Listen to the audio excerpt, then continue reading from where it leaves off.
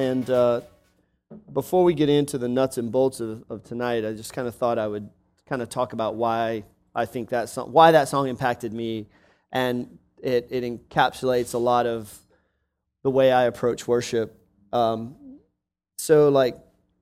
First of all, there's this emphasis on the first word is we come, and so this thought that it's a people coming.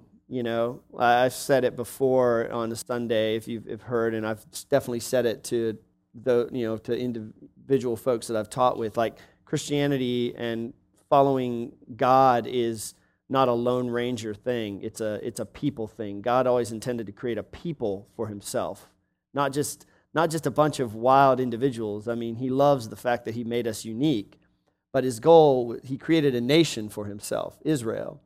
And so, like, the fact that this song all is just oriented around a people coming to God, we are coming to God, always appealed to me. And just that, and then just to move to sort of the pre-chorus of we're climbing up the mountain of the Lord, and just like this kind of, the song is called Call to Worship, so it's just the idea of like, we are going somewhere, we are approaching, the mountain, which is a great Old Testament image of where God dwelled, And then the thing that always grabbed me was the chorus, which is what a chorus should do, but just that line of, come let us recognize what a sacred thing we do. And I have a lot of fun, like any of these guys. If you're not like part of the worship team, like anybody on the worship team will tell you, like, we have fun, and we kind of, on Thursdays, we can be kind of casual and goofy, but at the heart of it all lies this deadly serious, sacred thing that we do. And when it's sort of go time on Sunday morning, especially when we're gathered as a people, even though I might say goofy things in the midst of a gathering and everything, like, there is this other side of it that is like, I take it extremely seriously, and it's a time that I hold every action, every minute, every word, and every note played is important, And so, that being said, like, what we're going to talk about tonight is sort of where we left off last time after that marathon talk of kind of like, kind of bringing us up to sort of the middle of the 20th century, like worship and how the church has worshiped. And now we left off with sort of what I would consider to be the two main feeders into the way we worship, which is somewhat of this charismatic movement of just freedom of expression, even though E3 is not necessarily like a charismatic worshiping body, and the praise and worship movement, which we talked about last time. And so those are the two movements that I feel like really contribute to most of what we do on a Sunday morning. So we're going to pick up where that left off, but also talk a lot more about, I would say, more heart stuff. And this will probably be a lot different than last time we gathered, in the sense that it's going to be a lot shorter, for one thing. But I'm a huge fan of Lord of the Rings. Love the movie, love the book. The first time I saw the first movie, we went to this theater and went with my wife, and I literally like started crying, like as the movie began, because it was from the get-go, by my opinion, like, it was being done so well, So I'm like, I'm totally geeking out at this thing. But and I've watched like all the appendices, like, and 16 hours on each DVD. I totally went for it. I obviously at one point in my life had a lot of spare time on my hands. But in the second film, the Two Towers, there's this. If you're familiar with the story, a couple of the hobbits get taken by bad guys, and these guys have to go on a pursuit of them. And the director did something extremely clever. I thought, in that like whenever these guys who are coming to rescue these guys, whenever you see them running, they're always running. In every single shot in the film, they're running in the same direction. They're running from left to right, always. You know, it's like a 2-hour plus movie, and every single scene, the director has oriented it so where they're always running in the same direction. And it's one of those kind of things that you, as a casual movie watcher, you may not like. That may not click with you, but I think it clicks on a subliminal level. Like this is going somewhere. And I thought that was, for me, kind of an adequate way to set up like the way I look at Sundays. We are going somewhere. It may not always be apparent to you guys, but there is a point to everything that happens on Sunday. And we are heading in a certain direction all the time. We don't just throw songs together and hope for the best, you know, and don't just kind of randomly pick things. And so for some of you tonight, like this is going to be sort of a peek behind the curtain of Oz, you know, like kind of a little bit of how the mechanics of how I particularly will approach a Sunday, or how this ministry will approach a Sunday. So the songs kind of come together in a combination of like three things. Sort of a good practices or best practices from a worship standpoint, like that's one thing. Theology, and then our culture at E3. Like there's this kind of blending together that all determine like what songs we pick and how we string them together. Basically, you know, like you don't, you know, like by good practices, I mean like you don't start off with a slow, bummed out song, you know, that's, you know, and then theologically, we're going to talk about some of that stuff. And then then E3's unique culture. Every church is almost like utterly unique. And certain songs work for some bodies that don't work for other bodies. And like when I came here in 2006, I went through this like learning period of like, wow, like this community does not sing very well about this aspect. It doesn't mean that it's worse. It just means like certain things just work, you know, depending on who comes to that church. So on a broad perspective, like that's how we start putting together songs. So that's how I put together songs. As far as like what the goal is, like in Lord of the Rings, you know, these guys had to rescue the hobbits. So we don't have to rescue any hobbits, but there's kind of two objectives that I'll approach a Sunday with. And I really wanted to use more scripture, and again, like if I can just kind of be clear again, like there's so much latitude that God leaves us in scripture for like worship. You know, God never says, you know, oh, if you've done this, then your congregation has worshiped effectively. There's just not that in there. But so what I'm going to read is like a couple of scripture things, and I'm just going to talk about the way they've spoken to me and how that feeds into like what I do on a Sunday. So the first one is 2 Corinthians, it's basically most of chapter 12, and I'm not going to read all of it. And this is Paul writing to this church, and he's basically, you know, talking about these other apostles who are kind of setting themselves up to be sort of better than he is, or kind of talking about his credentials as a spiritual person. So this is what Paul says. Paul says, "It's necessary to boast. Nothing is to be gained by it, but I will go on to visions and revelations of the Lord. I know a person in Christ who 14 years ago was caught up to the third heaven." Now, just so you know, like when he says that, he's talking about himself. Like, you know, the interpreters all agree, like this is Paul talking to himself. He's just being somewhat modest. 14 years ago was caught up to the third heaven. You know, who knows exactly what he's talking about there. Whether in the body or out of the body, I do not know. God knows. And I know that such a person was caught up into paradise and heard things that are not to be told, and no mortal is permitted to repeat. On behalf of such a one, I will boast, but on my own behalf, I will not boast, except of my weaknesses. Paul always finds a way to like boast without boasting, but he goes on, and this is probably a pretty familiar passage. In this, he's still talking about this vision. Therefore, to keep me from being too elated, a thorn was given me in the flesh, a messenger of Satan to torment me, to keep me from being too elated. 3 times I appealed to the Lord about this, that it would leave me. But he said to me, if you know it, you can say it, my grace is sufficient for you, for my power is made perfect in weakness. I will boast all the more gladly of my weaknesses, so that the power of Christ may dwell in me.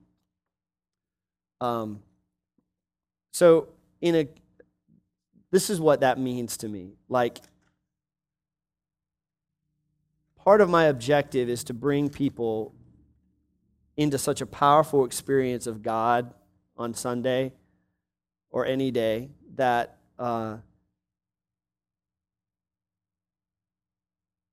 that they can beg God to remove stuff from their heart, that they've struggled with, that they can have this intimate, face-to-face, honest encounter with their Creator, And like, there's no direct correlation for worship. It's just this idea of like acknowledging that God is real and that sometimes He can overwhelm you in an experience and awesome things happen.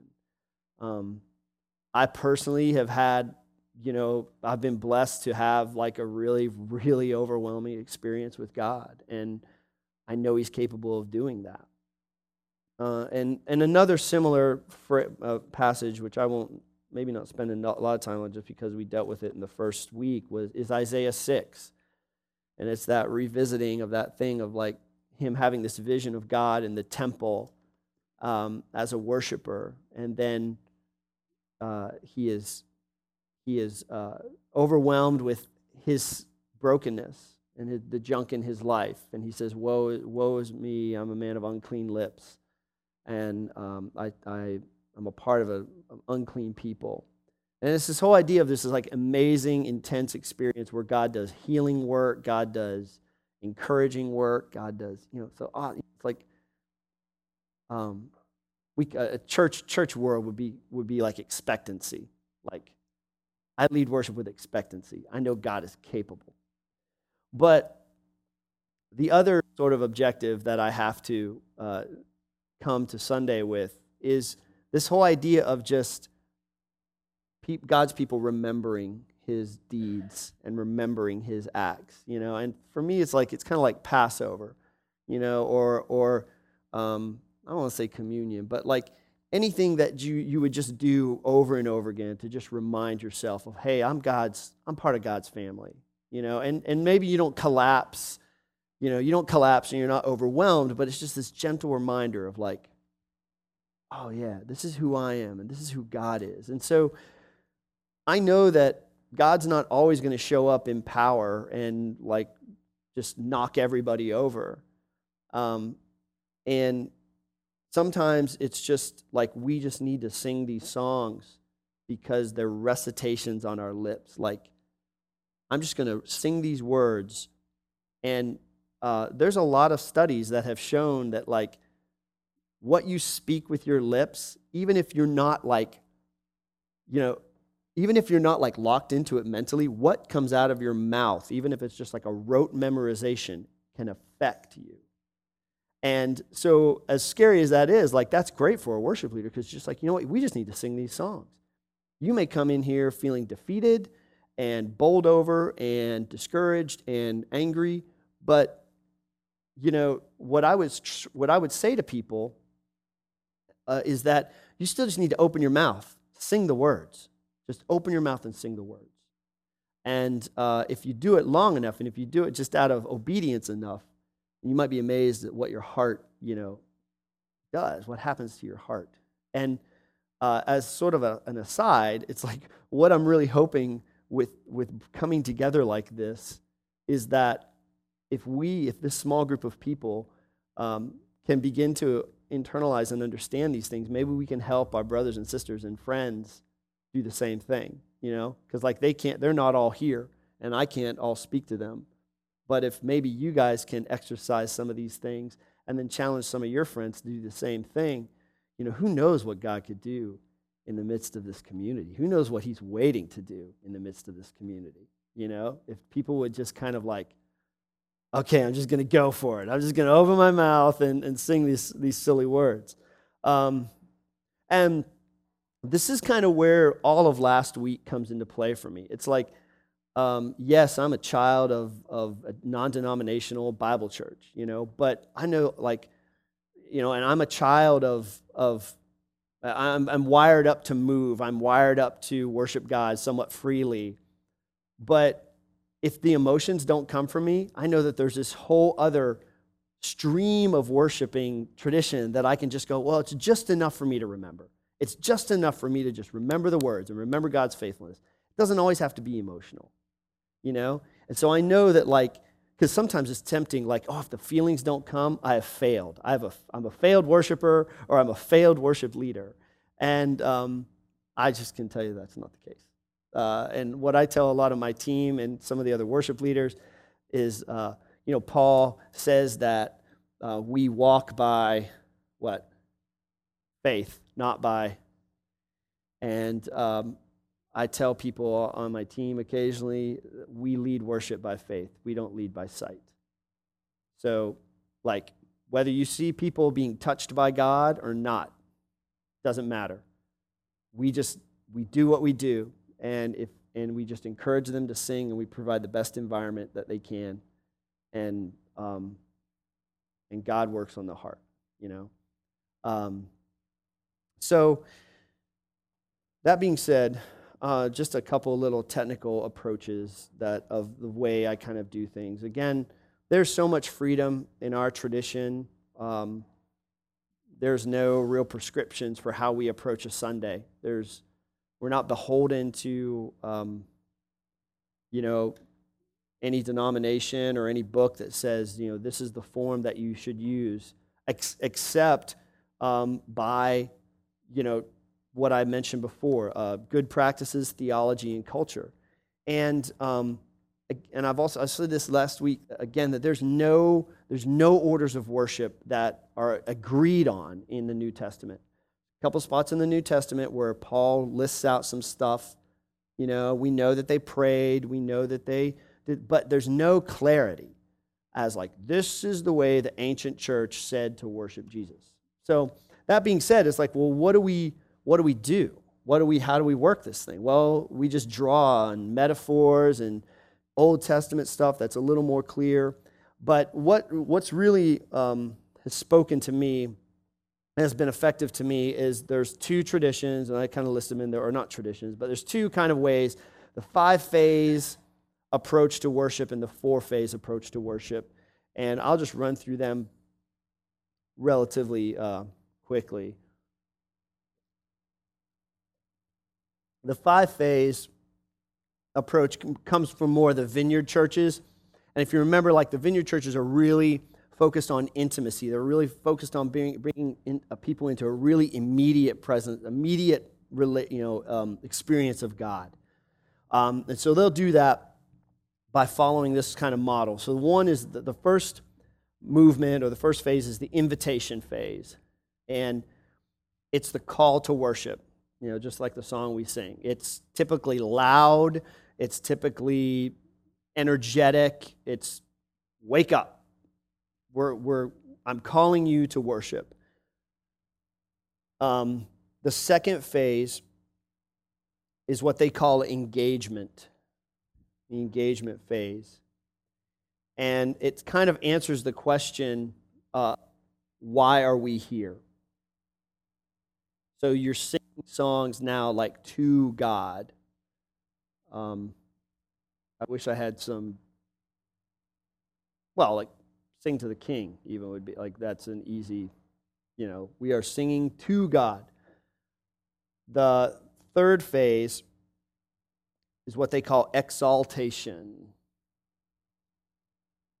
magnification, more songs kind of just focusing on God's character, just focusing on who He is and magnifying that. and then they would sort of transition to a time of adoration. There's so many shuns in these things. I feel like Jesse Jackson.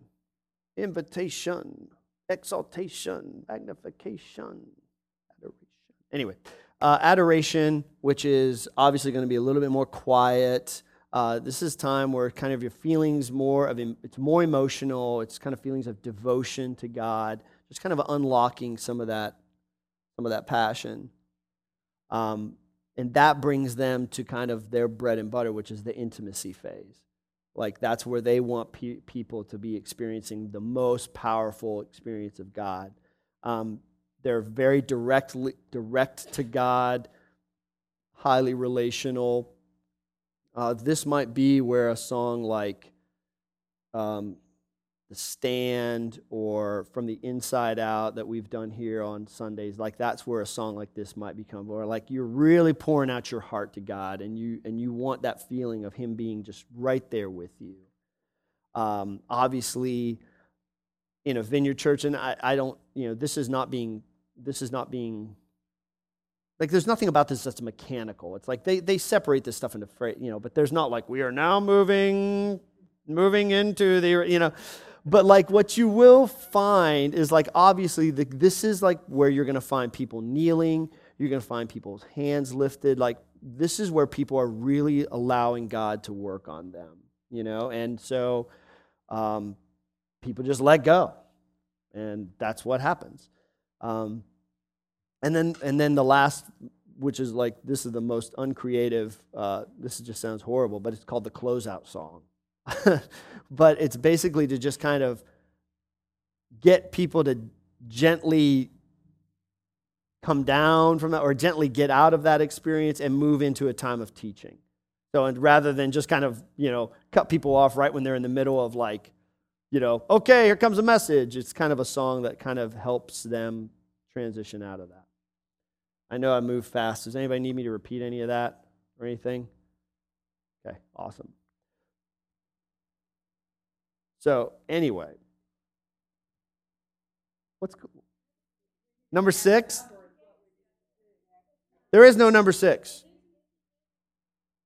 No, it's invitation, engagement, exaltation, adoration, intimacy. Closeout. All right. So maybe 5 is just that the closeout is not part of the 5 phase. Okay. Yeah, it's like an audible. So that's one way that a lot of like praise and worship or evangelical churches will approach worship. And again, I just can't be clear enough. Like when you start leading worship, you're not handed this stuff. This is just kind of like just helpful models that people have identified to say, hey, this is how to help people journey in to the experience of worshiping God. There's another thing called the 4 phase, which is a little bit more metaphorical. It follows the image of the temple in Jerusalem. So it's simply like this. The first phase is outside the courtyard. Like in the temple in Jerusalem, people could gather outside the courtyard. You could be a Gentile, you could be anybody. But the further you got into the temple, to the Holy of Holies, you had to be more holy and more selected. And so this is like a way to kind of symbolize that. So the people are being prepared to come in. The second phase is the outer court. And this kind of talks a little bit more about like how the congregation should respond. So you're singing songs that just kind of talk about like, we should be happy. We are happy to come into the presence of God. Lift your hand, shout His name, blah, blah, blah, blah, blah. The third phase, again, as you're kind of moving into more and more of a kind of a sense of holiness, is the inner court. And this is where you really start to sing songs about God directly to Him. You're declaring just His worth over and over again and magnifying His character, just dwelling on the attributes of God, His faithfulness, His mercy, His love. And then the fourth phase is the Holy of Holies, straight from the temple.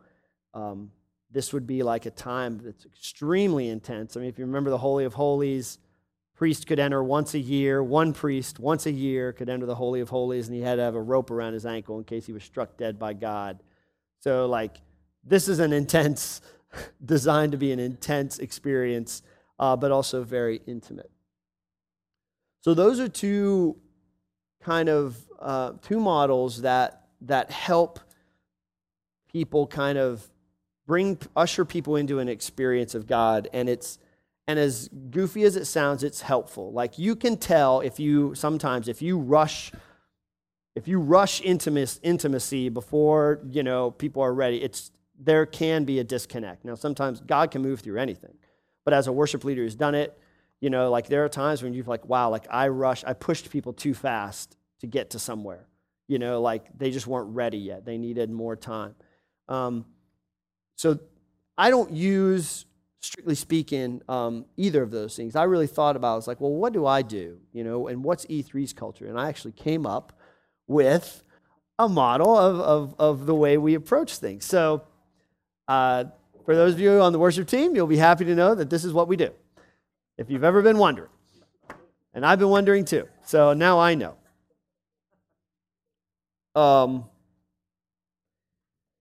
So, and actually, I decided, I kind of like just took the song list from Sunday at Easter and just kind of, so I'll just kind of give examples of how we did this. Can I talk about this for a second?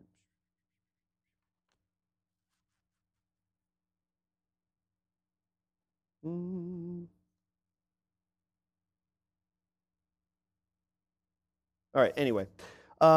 So first, what I would just say is the call to worship, just like the vineyard thing. It's great to have such a great symbol of that. Like, it's the song to get the people out of the red eye and into the CGA. Doesn't get any more crass than that, But it is the call to worship. It's the walk-in song, is what we call it. It may be spiritual. It may not be spiritual. It may be something fun to kind of link up to the topic. I've been known to do something fun that has nothing to do with anything. But just to kind of pique people's interest, to say, like, hey, the gathering is about to begin. Like, we are about to start. So, like, this week, the walk-in song was Our God Saves. For me, like, that was a great way to start it, just because of that phrase, of that song. Our God Saves. It comes from Psalm 68. And for Easter, I was like, what a great way to start. It's like this way of like saying, no, like, our God, like, God redeemed, God raised Jesus from the dead. He did this thing. He's active. He saves. It's kind of like a rockin' tune. So I was like, well, that's a great walk-in song. It'll get people's attention and get things started. So we went I go from that to this idea of, like, what I just called celebration and remembering, which gets at those two things of just like getting people to remember God's saving acts and also celebrating who He is. There's this concept that comes from the ancient church, this theological concept called Christus Victor, which is Latin for just like the victory of Christ. And this is not just like, this is really my reality as a worship leader, and it's something that I'm drumming into other folks here. Like, the concept that on the cross, Paul writes that God disarmed the powers and made spectacles of the powers of this earth through the cross. He destroyed evil. And so in this really real concept, like, Christ isn't just our personal Savior. He is the Lord of the earth. God made Him the Lord of the earth by defeating evil on the cross. And so what I've been challenging myself and other people on is this idea of, like, we need to worship out of that spot. Like, our worship needs to be marked by, like, Jesus is the King of the earth. And so, like, in our opening worship, like, it's like, I want us focusing on it. I want us, and not just focusing on it like song-wise, I want us focusing on that, like in our attitudes. Like we come into worship as victors, you know. Our God has won the victory. It's done. Now, we all know that we live in a world that needs redeeming. But that's the tension of being a Christian. It's the now and the not yet. But theologically speaking, it's done. And I want us to worship from that, like sounds goofy and maybe a little bit like laden with like bad connotations, but like I want us to worship from that triumphant spot. You know, I want people to feel encouraged that their God has won the victory. So for this week, like, it was broadcast, which Evan won MVP on for drumming so hard. And then we did Sing to the King, and then we did Sing a Song, which was the third day thing, which was, just a remembrance of God's faithfulness. And to kind of pause a bit there, like we're trying to, every time I string together a worship order, I'm trying to tell a story that Sunday. So like I want to be able to personally look at the songs that I've selected and be able to tell you a story of like why I selected these songs. So like sometimes it's deeper than others. So like for me, broadcast the Steve Fee song. I mean, it comes right out, like the second line is, I know the man who's breaking the prison chains, he's overtaken the grave. So right from the get-go, we have resurrection in the building. Like we have resurrection in people's heads. And there's also just that, the chorus, it's kind of evangelistic. I want to broadcast all over the world, but just that kind of, our God is good. Our God is good. I want to plant that seed in people's head. Our God is good, and just reinforce that. And then to go from a song like that to Sing to the King, where it's just like, yeah, like we are reminding ourselves that Jesus was resurrected. He is still coming to reign. And it's just such a great song anyway. It's just it's money, It's not to be goofy, but it's a lock. It's an anointed song, however you want to put it. People love that song. And there's something about our souls, most of us, that when we sing that, it's just, yes, So Sing to the King, and that also encapsulates that. Broadcast and Sing to the King also have we. They have that we language in them again. And then Sing a Song is just kind of, for me, was just kind of a stepping back and really talking about God's faithfulness again, because resurrection, to me, this year, just that theme kept coming up of like God's faithfulness in the face of just no hope, in the bleakest day, God's faithfulness, And so that's kind of the story I was trying to tell. And whenever someone else leads worship, whether you see Trace or you saw Patrick or James or anybody, it's like I'm always saying, like, what story are you trying to tell? Tell me, because if you can't tell me, then, Aragorn and Legolas and Gimli might not be running from left to right. They might be running, and like so you might not notice, but then you might be like, something just felt like, just didn't connect. So, then from at E3, the next phase, this would be number three, okay, would be just the word, like that's Mark. So he delivers the word of God. If you remember correctly, or if you remember last time we gathered, like just this whole idea of like Christian worship is always, actually not even Christian worship, but Jewish worship, the word of God is so important. So that's the word. And then a lot of churches don't respond as much as we do. Some churches respond a lot after the word. We kind of, fall a little bit in the middle, or maybe even to the light side. But the next phase is just the response. So Mark prays, and then the band magically appears, poof, on the stage. And this is there's a couple key words that really I operate out of. And For the response phase, the two words that connect with me are broken and blessed. And so when I'm thinking of songs and when I'm thinking of response, I'm thinking of broken people but blessed people. And like we're looking out here and that's what we see. And to really even be more symbolic like with it is it actually connects with me to communion when Jesus breaks the bread and then he blesses it. And so like what we're trying to do then is just connect with people's brokenness, because let's face it, like there's a lot of broken people in the world and in this place and in the world. And when Mark delivers something, like we want to be able to give for people to have to give voice and give word to that brokenness inside them and give them permission. But we don't want to leave them there, and that's where the blessedness comes in. It's like, yes, you're broken. Yes, you're messy. You're not perfect. But guess what? You know, you're blessed by God. You are adored by God. You are loved by God.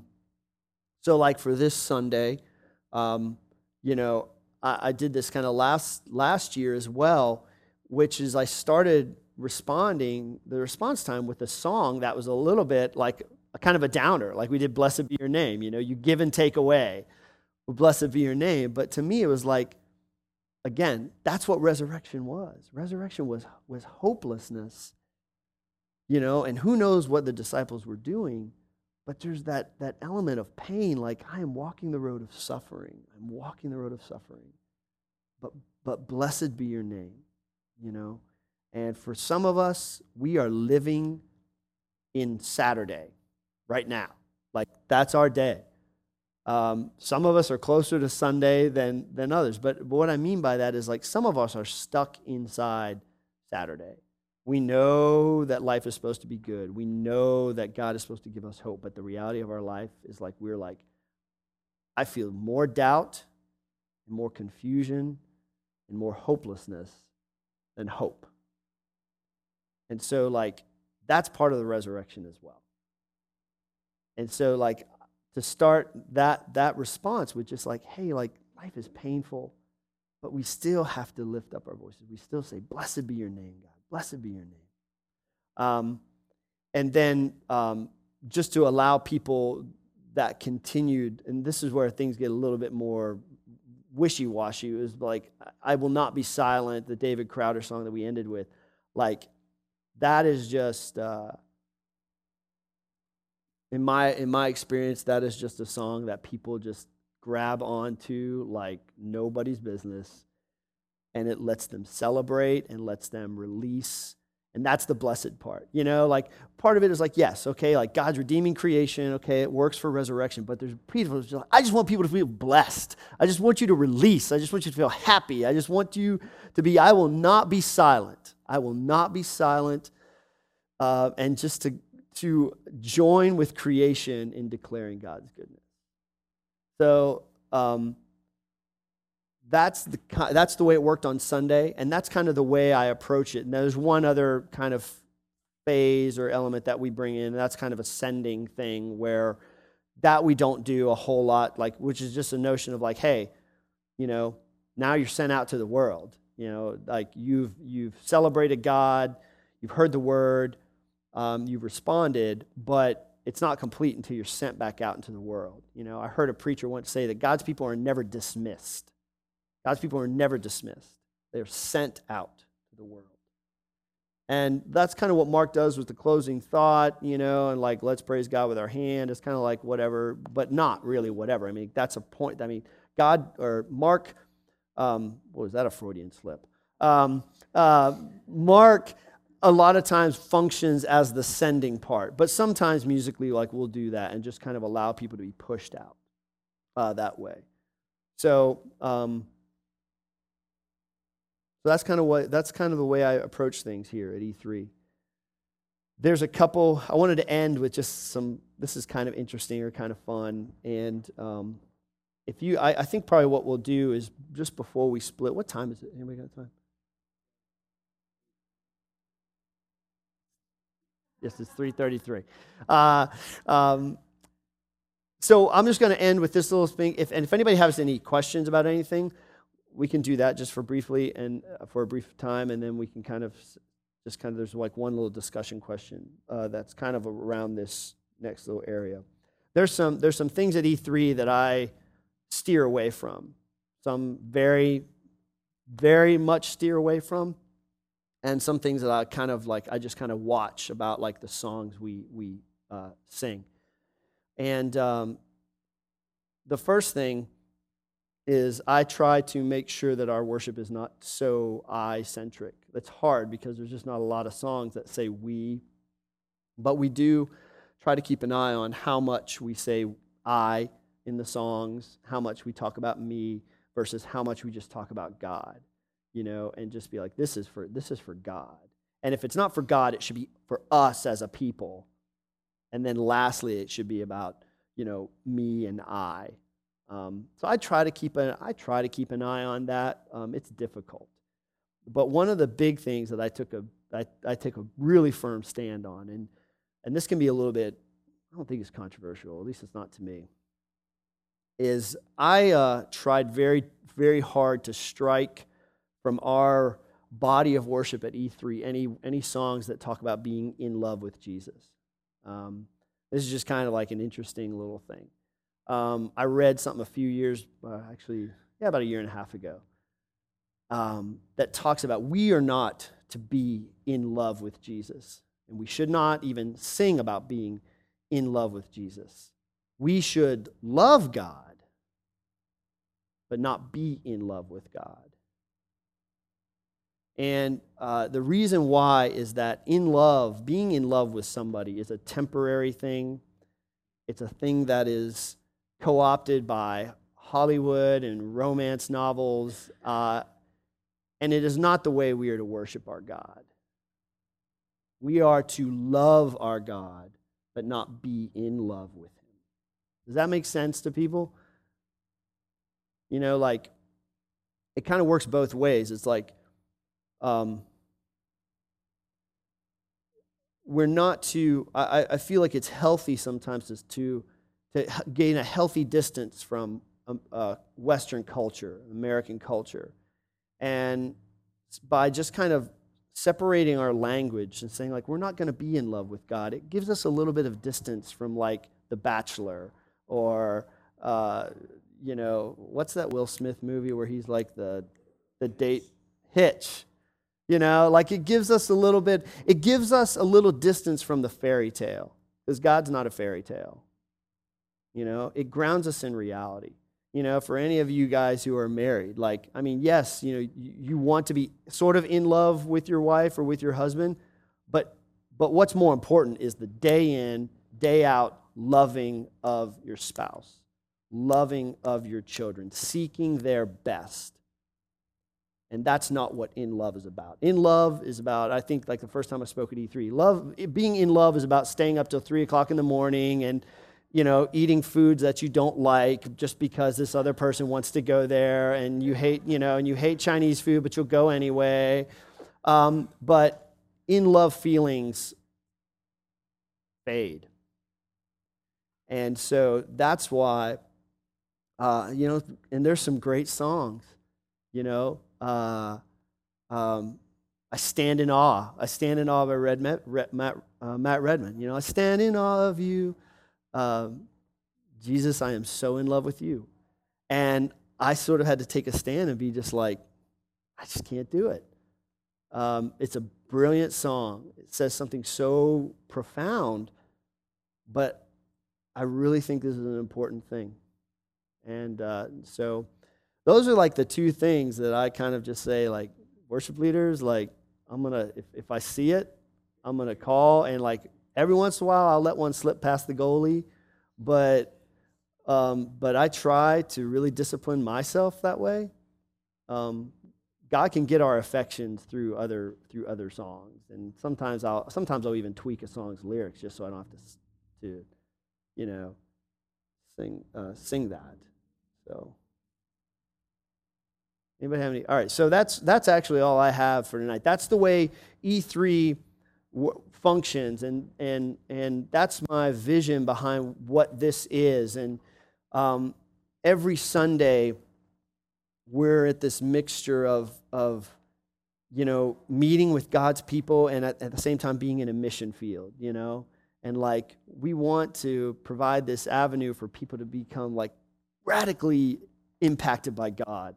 And at the same time, we know there's people here who are like, oh man, I'm still drunk and high from last night. I guess I'll go to church, and they're here too. And it's like, it's crazy to think about, because you've got people who are just giving it all to God, and you have people who sit around and they look like, I'm just going to be authentic and honest, because like I said, my prayer and my hope is that this group of people can hear my heart on this, and then maybe, just maybe, can have a couple conversations with their friends in this community, and something can happen, and E3 can go deeper into the heart of God. But there are so many days that I just want to stop the band and just go, why are you here? And that's just kind of my personality. And I know that would be, if I thought it was the right thing to do, I would do it. But I know that ultimately it would be a bad thing to do. But there is this question of like, why are you here? Even for people who've been believers of God for years and years, why are you here? And we're going to talk next week as we end and wrap up. Like, we're going to really just get down to like personal, how we approach worship. But you have to understand that like this is not, I think you guys probably all get this as much as this is not a show to us. We have fun doing this, but that's because God designed us for community. So if I walk over while Patrick's playing guitar and acknowledge that he's playing great guitar, that's okay, because it's not because it's God's people, It's not just me in this private worship experience, like, and if I look out and I make eye contact with somebody, like that's not like, for some people, like that's like the mortal sin of worship leaders, but it's not. I'm just acknowledging like, hey, like you're worshiping God and I'm worshiping God. Isn't this cool? Like, this is great. But this is not a show to us, and it's not a show to me, and even though, like, so I don't lead worship by faith, by sight. I lead it by faith. But it's also just like, it's a precious moment, and it's times when I just want people to meet with God, and if they don't meet with God, I want them to just be rehearsing His character, rehearsing His salvation in their lives. So maybe come Wednesday night or Thursday night or Friday night, when they're struggling with some kind of temptation, just maybe something will pop into their heads that they've sung, and something will get short-circuited, and they'll be able to say no when they've not said no before. So that's all I've got tonight.